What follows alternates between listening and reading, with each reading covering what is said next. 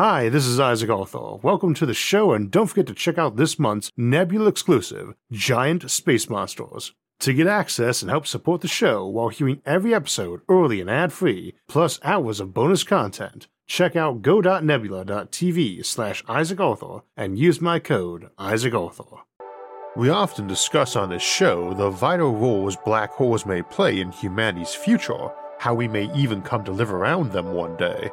But what if we already live inside one, and the whole universe is a black hole?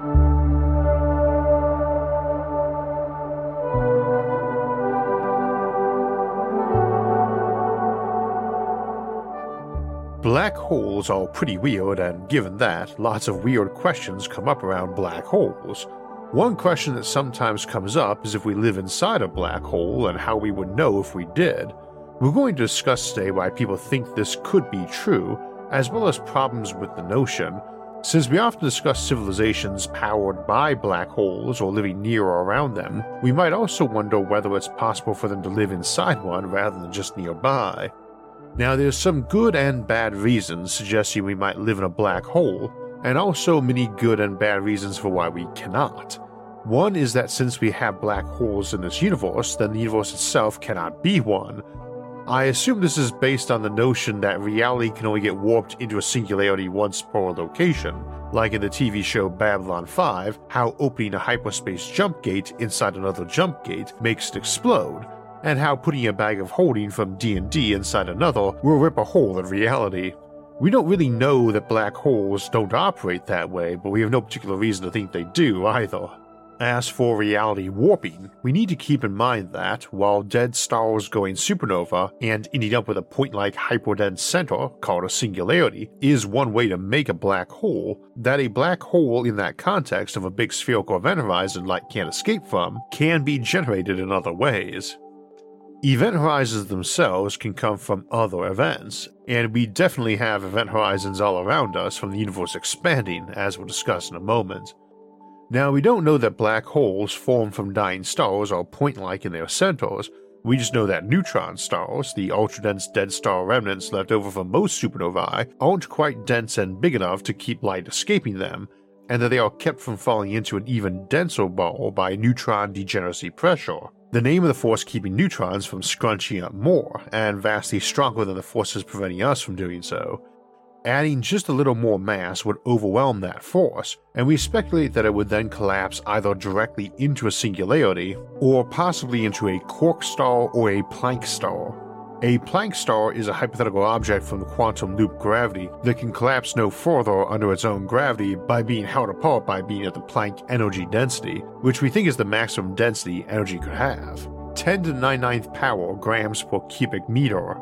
A trillion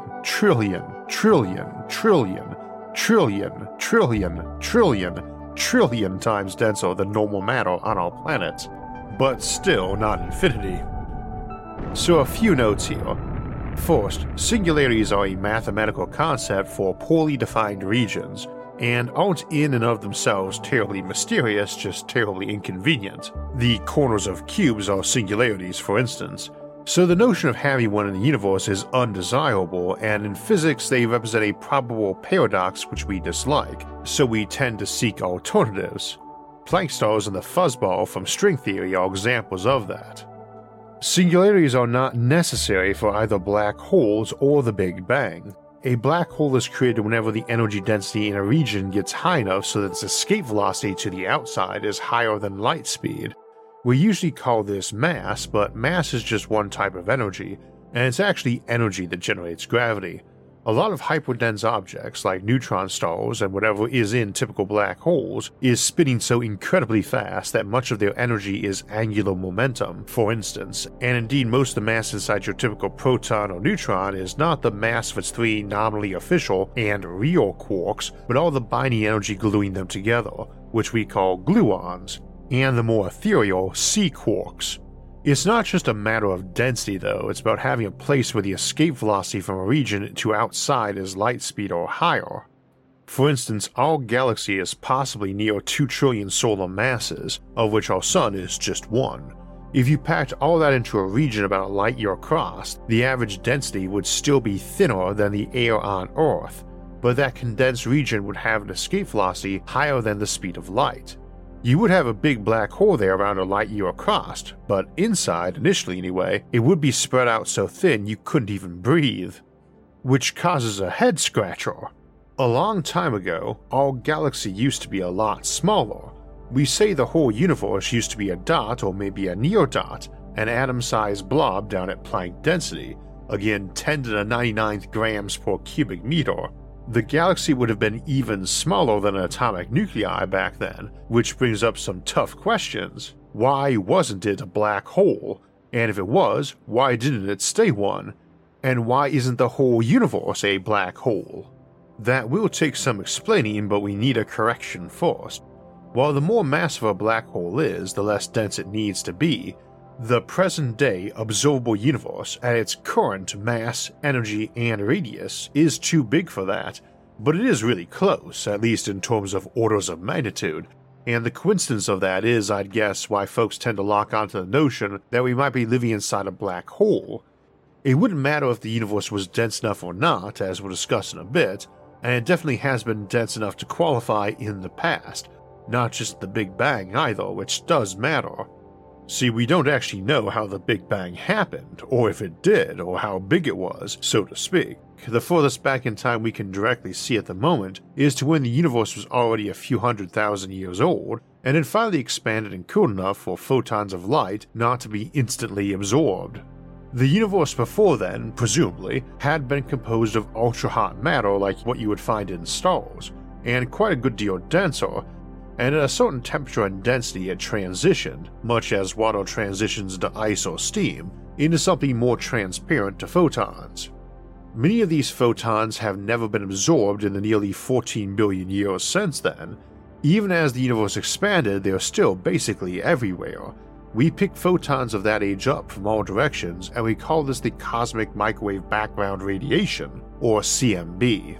Everything earlier than this is speculative, but we can see the universe getting smaller and denser and warmer as we look further away, or further back in time. And we know what happens when matter hits a certain temperature and density, so it's not exactly a wild guess what happened. But pragmatically, we live the center of a universe 93 billion light-years across, whose edges are composed of ultra-dense matter and the redshifted light it emitted. And everything about that statement is kinda sorta wrong.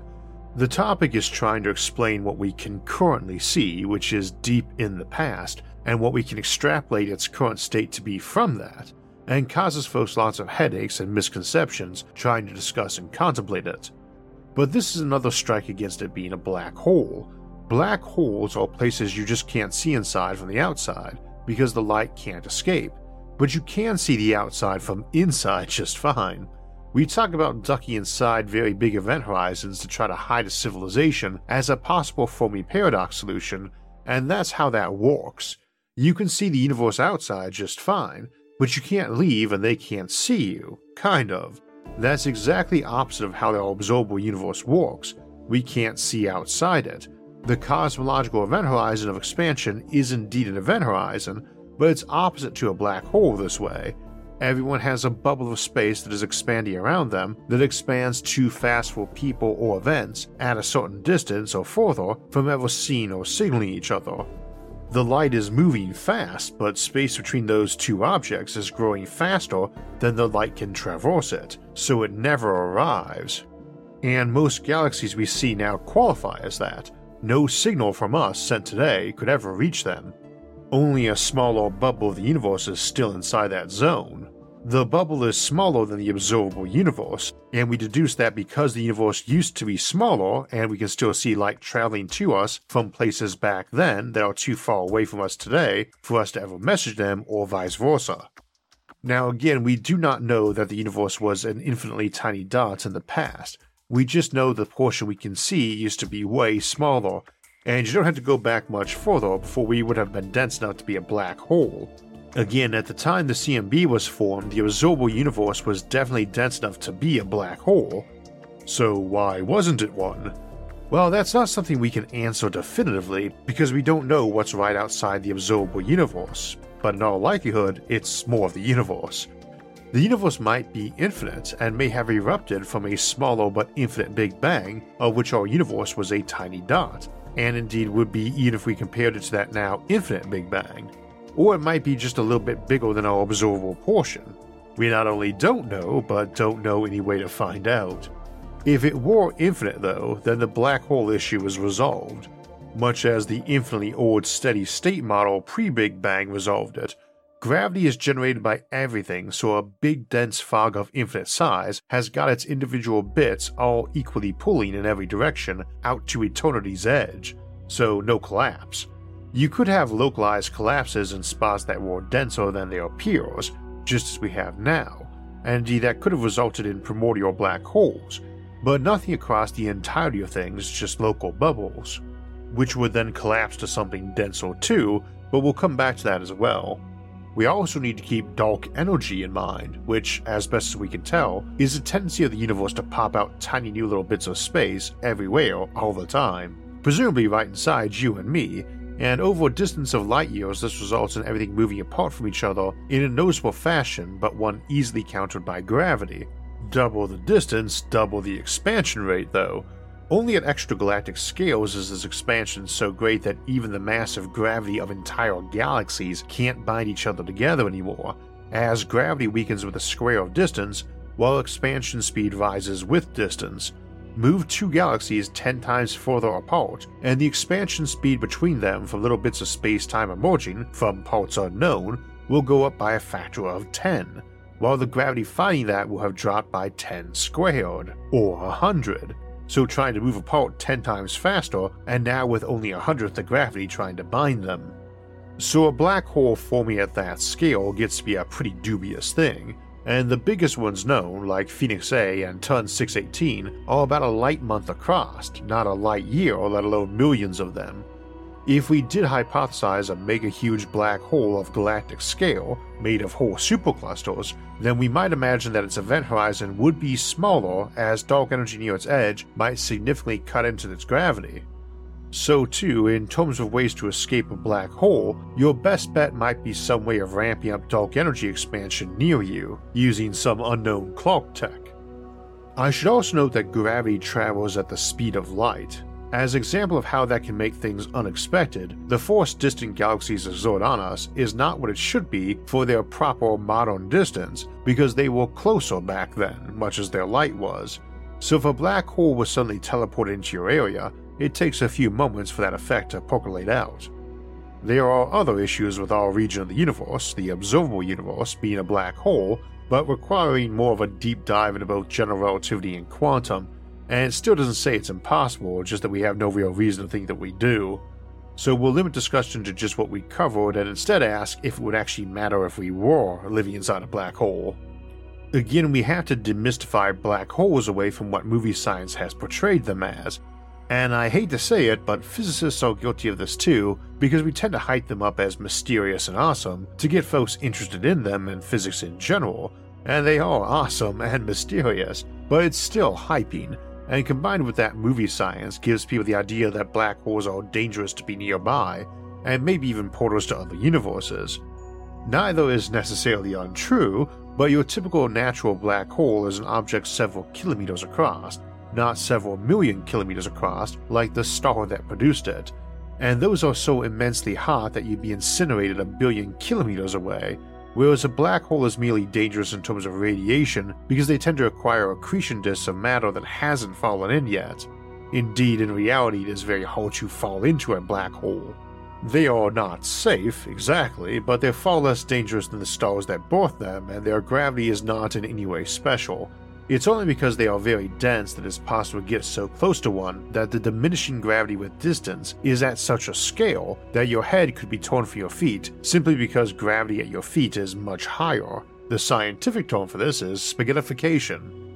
This still requires being ultra close to one, far closer than you could fly to any star, and indeed this effect is much smaller on bigger black holes. Very large ones would not have this at their event horizon. Further down the well, they still could spaghettify you if they are singularity or ultra-dense anyway. Presumably. It's impossible to really discuss the inside of an event horizon with any certainty since the math gets tricky, and we can't see inside to gather data. There's nothing special about the event horizon incidentally, as they shift based on your speed. Black hole horizons appear smaller if you're moving toward them, and bigger if you're moving away, and time does not stop there. There's just a frozen moment where a photon could be thought of like a spaceship leaving a gravity well, but not fast enough, akin to orbiting a world. Don't assume that means there's photons stuck in one place though, any more than satellites hanging static around a planet, which is never stable in the long term. Part of why I'd be very dubious about building a stable arrangement of matter that could be massive enough to form a black hole and not actually crush itself down. But on paper at least, and depending on the model, you could pack a lot of stellar objects into really tight orbits of each other like a Dyson swarm, but made of stars rather than around one star. We are still a little unclear on the specifics of how two large merging objects like neutron stars or black holes undergo frame dragging and ring down to create a single object with a single event horizon, but basically if two black holes touch event horizons they form a new black hole with a diameter equal to those two black holes' diameters combined. And we would expect that if we brought a bunch of black holes or neutron stars into a Kepler rosette or similar stable orbit that we would get a big black hole with no center, and in the case of neutron stars, no singularity. You could go live in there safely, kinda, but could not leave. For today's purposes, we are going to bypass discussion of naked singularities and the cosmic censorship hypothesis, but there are some potential problems with building a black hole from a stable ring of dense objects rather than a big collapsing sphere. Again, the necessary density of a black hole in terms of event horizon drops off quickly with size. A black hole 10 times more massive has 10 times the radius, but 1,000 times the volume, so only 100th the density. By the time you get to tens of millions of solar masses, those bigger known black holes we find at the center of galaxies like TON 618, your density is down to that of your typical rocky planet, and at 135 million solar masses, it's down to the density of water, and by 1 billion solar masses, you have a black hole 6 billion kilometers across whose density is equivalent to that inside something like a Niven smoke ring, which might be imagined as an asteroid belt that orbited in air, not space, so critters could fly around between islands in the sky around their sun, or inside their black hole. 10 times more massive, 100 times less dense, and even 10 billion solar masses is less than 1% of our galaxy, which means you could probably create yourself a large initial black hole that you built a shell around to keep matter from falling into and serve as a big black hole powered light bulb as a fake star, then pack vast amounts of artificial planets and habitats around until the interior disappeared and eventually it spread to everyone there. Again, I'd be very dubious about pulling this off without causing everything to fall down into the black hole in the basement. I can think of some reasoning for why it might be impossible, and a better cosmologist might be able to say yay or nay, but it's one possible alternative fate of the galaxy, in line with a Birch planet or superself, which is where you build a massive spherical shell or several concentric ones around a supermassive black hole. See the Megastructural Compendium or episodes Mega Earths or Colonizing Black Holes for more discussion of that option. Going back to if we might live inside a black hole, I said a bit ago that modern cosmology doesn't say we're in a black hole, but doesn't 100% preclude it yet either. However, that's a bit disingenuous. We have no idea where the Big Bang came from, and as we discussed in our episode on the Big Rip, it is even possible we're in constant Big Bang mode, where new universes constantly expand from older ones like branches on a tree. Only in a Big Rip case, more like a new universe for every atom that existed in the previous one. And there we suggested hiding inside black holes as one way to survive a Big Rip scenario, and one that wouldn't violate the Fermi paradox situation either, of wondering why a race from a prior universe hadn't colonized all the observable universe already. That's not the only cosmological model that results in new universes bursting out from tiny points either, and gives us the whole notion of black holes and baby universes, which is also the name of a collection of essays by Stephen Hawking that came out in 1993 when I was 12, and I remember the local librarian had reserved me a copy knowing I'd want it, and I remember barely understanding half of it. And I got the idea of them as portals to other universes, or making new ones by white holes, but I didn't get where whole universes of new matter were coming from. It was what I asked my first physics professor a few years later, along with countless other questions, which probably explains his somewhat exasperated answer saying, "I have no idea, Isaac. Most of us in this field don't learn much cosmology beyond the basics." And that was early 1997, so dark energy wasn't even a thing yet, but over the years I noticed it as one of those questions people ask that rarely gets answered for them either. So if you're curious, there is no specific answer. Sometimes the assumption is just that our universe was on the downhill side of a very massive black hole in a much larger universe, and itself spawns only smaller universes the mass of that black hole, which would then presumably slowly evaporate back up as Hawking radiation lowered the mass of that black hole and that baby universe, essentially spitting a new universe out then sucking its matter back in. Others argue that once created, the connection is lost, and under general relativity, energy and mass is not required to be conserved at that scale anyway. Plus, in a very real way, a black hole is a separate universe, at least as much as the unresolvable universe or Hubble volume is. And here's a key point. The universe is gaining in energy. We don't know where dark energy comes from, and it could be spilling from some other universe like ours, just bigger, and might eventually slow or stop. Or it could be from someplace very different and be an effective infinite or accelerating well. Nor does it necessarily need to come from anywhere. We tend to view the Big Bang differently these days, less of a single moment of a singularity suddenly expanding, and more the beginning of a rapid and constant state of inflation. There's also multiple versions of black holes making new universes in terms of how it might operate. Legendary physicist Lee Smolin put forward a hypothesis of cosmological natural selection where new universes spawn inside black holes with slightly different values of physical constants, like a higher or lower speed of light or gravitational constant. Universes whose parameters are optimal for generating black holes then dominate the multiverse, hence the analogy with natural selection in biology.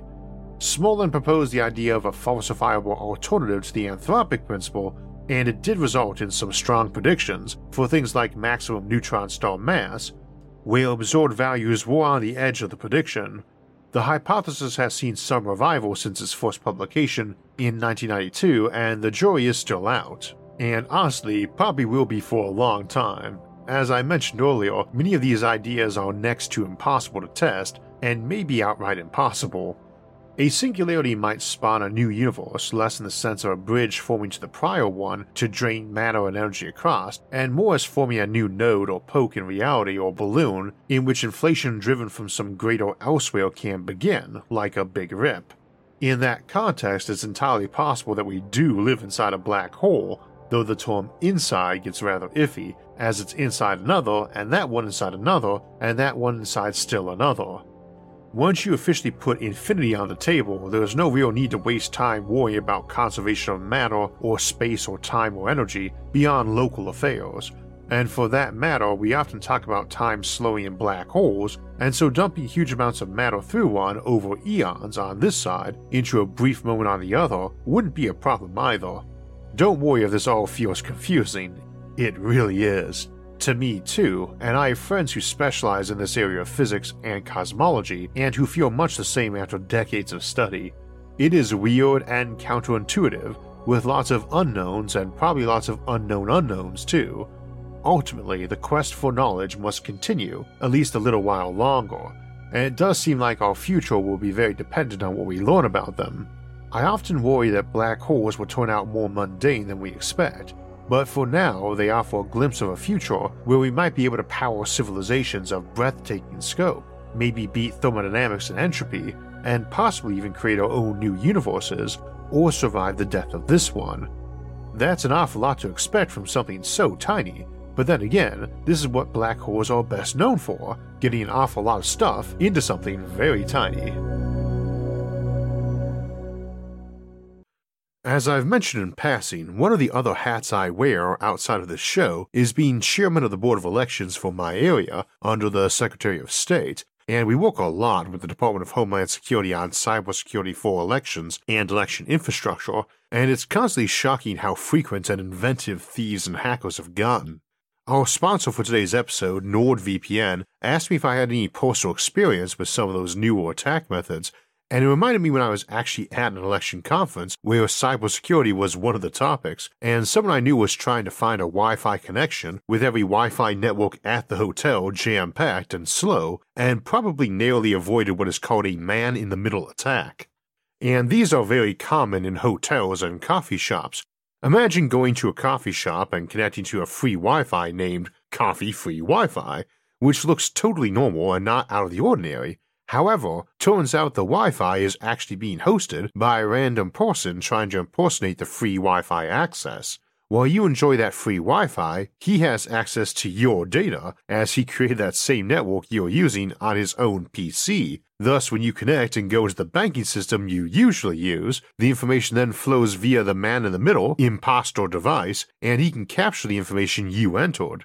To protect yourself, always check for lock and HTTPS near the destination URL and use NordVPN as it will encrypt your data flow no matter if the destination connection is secure or not.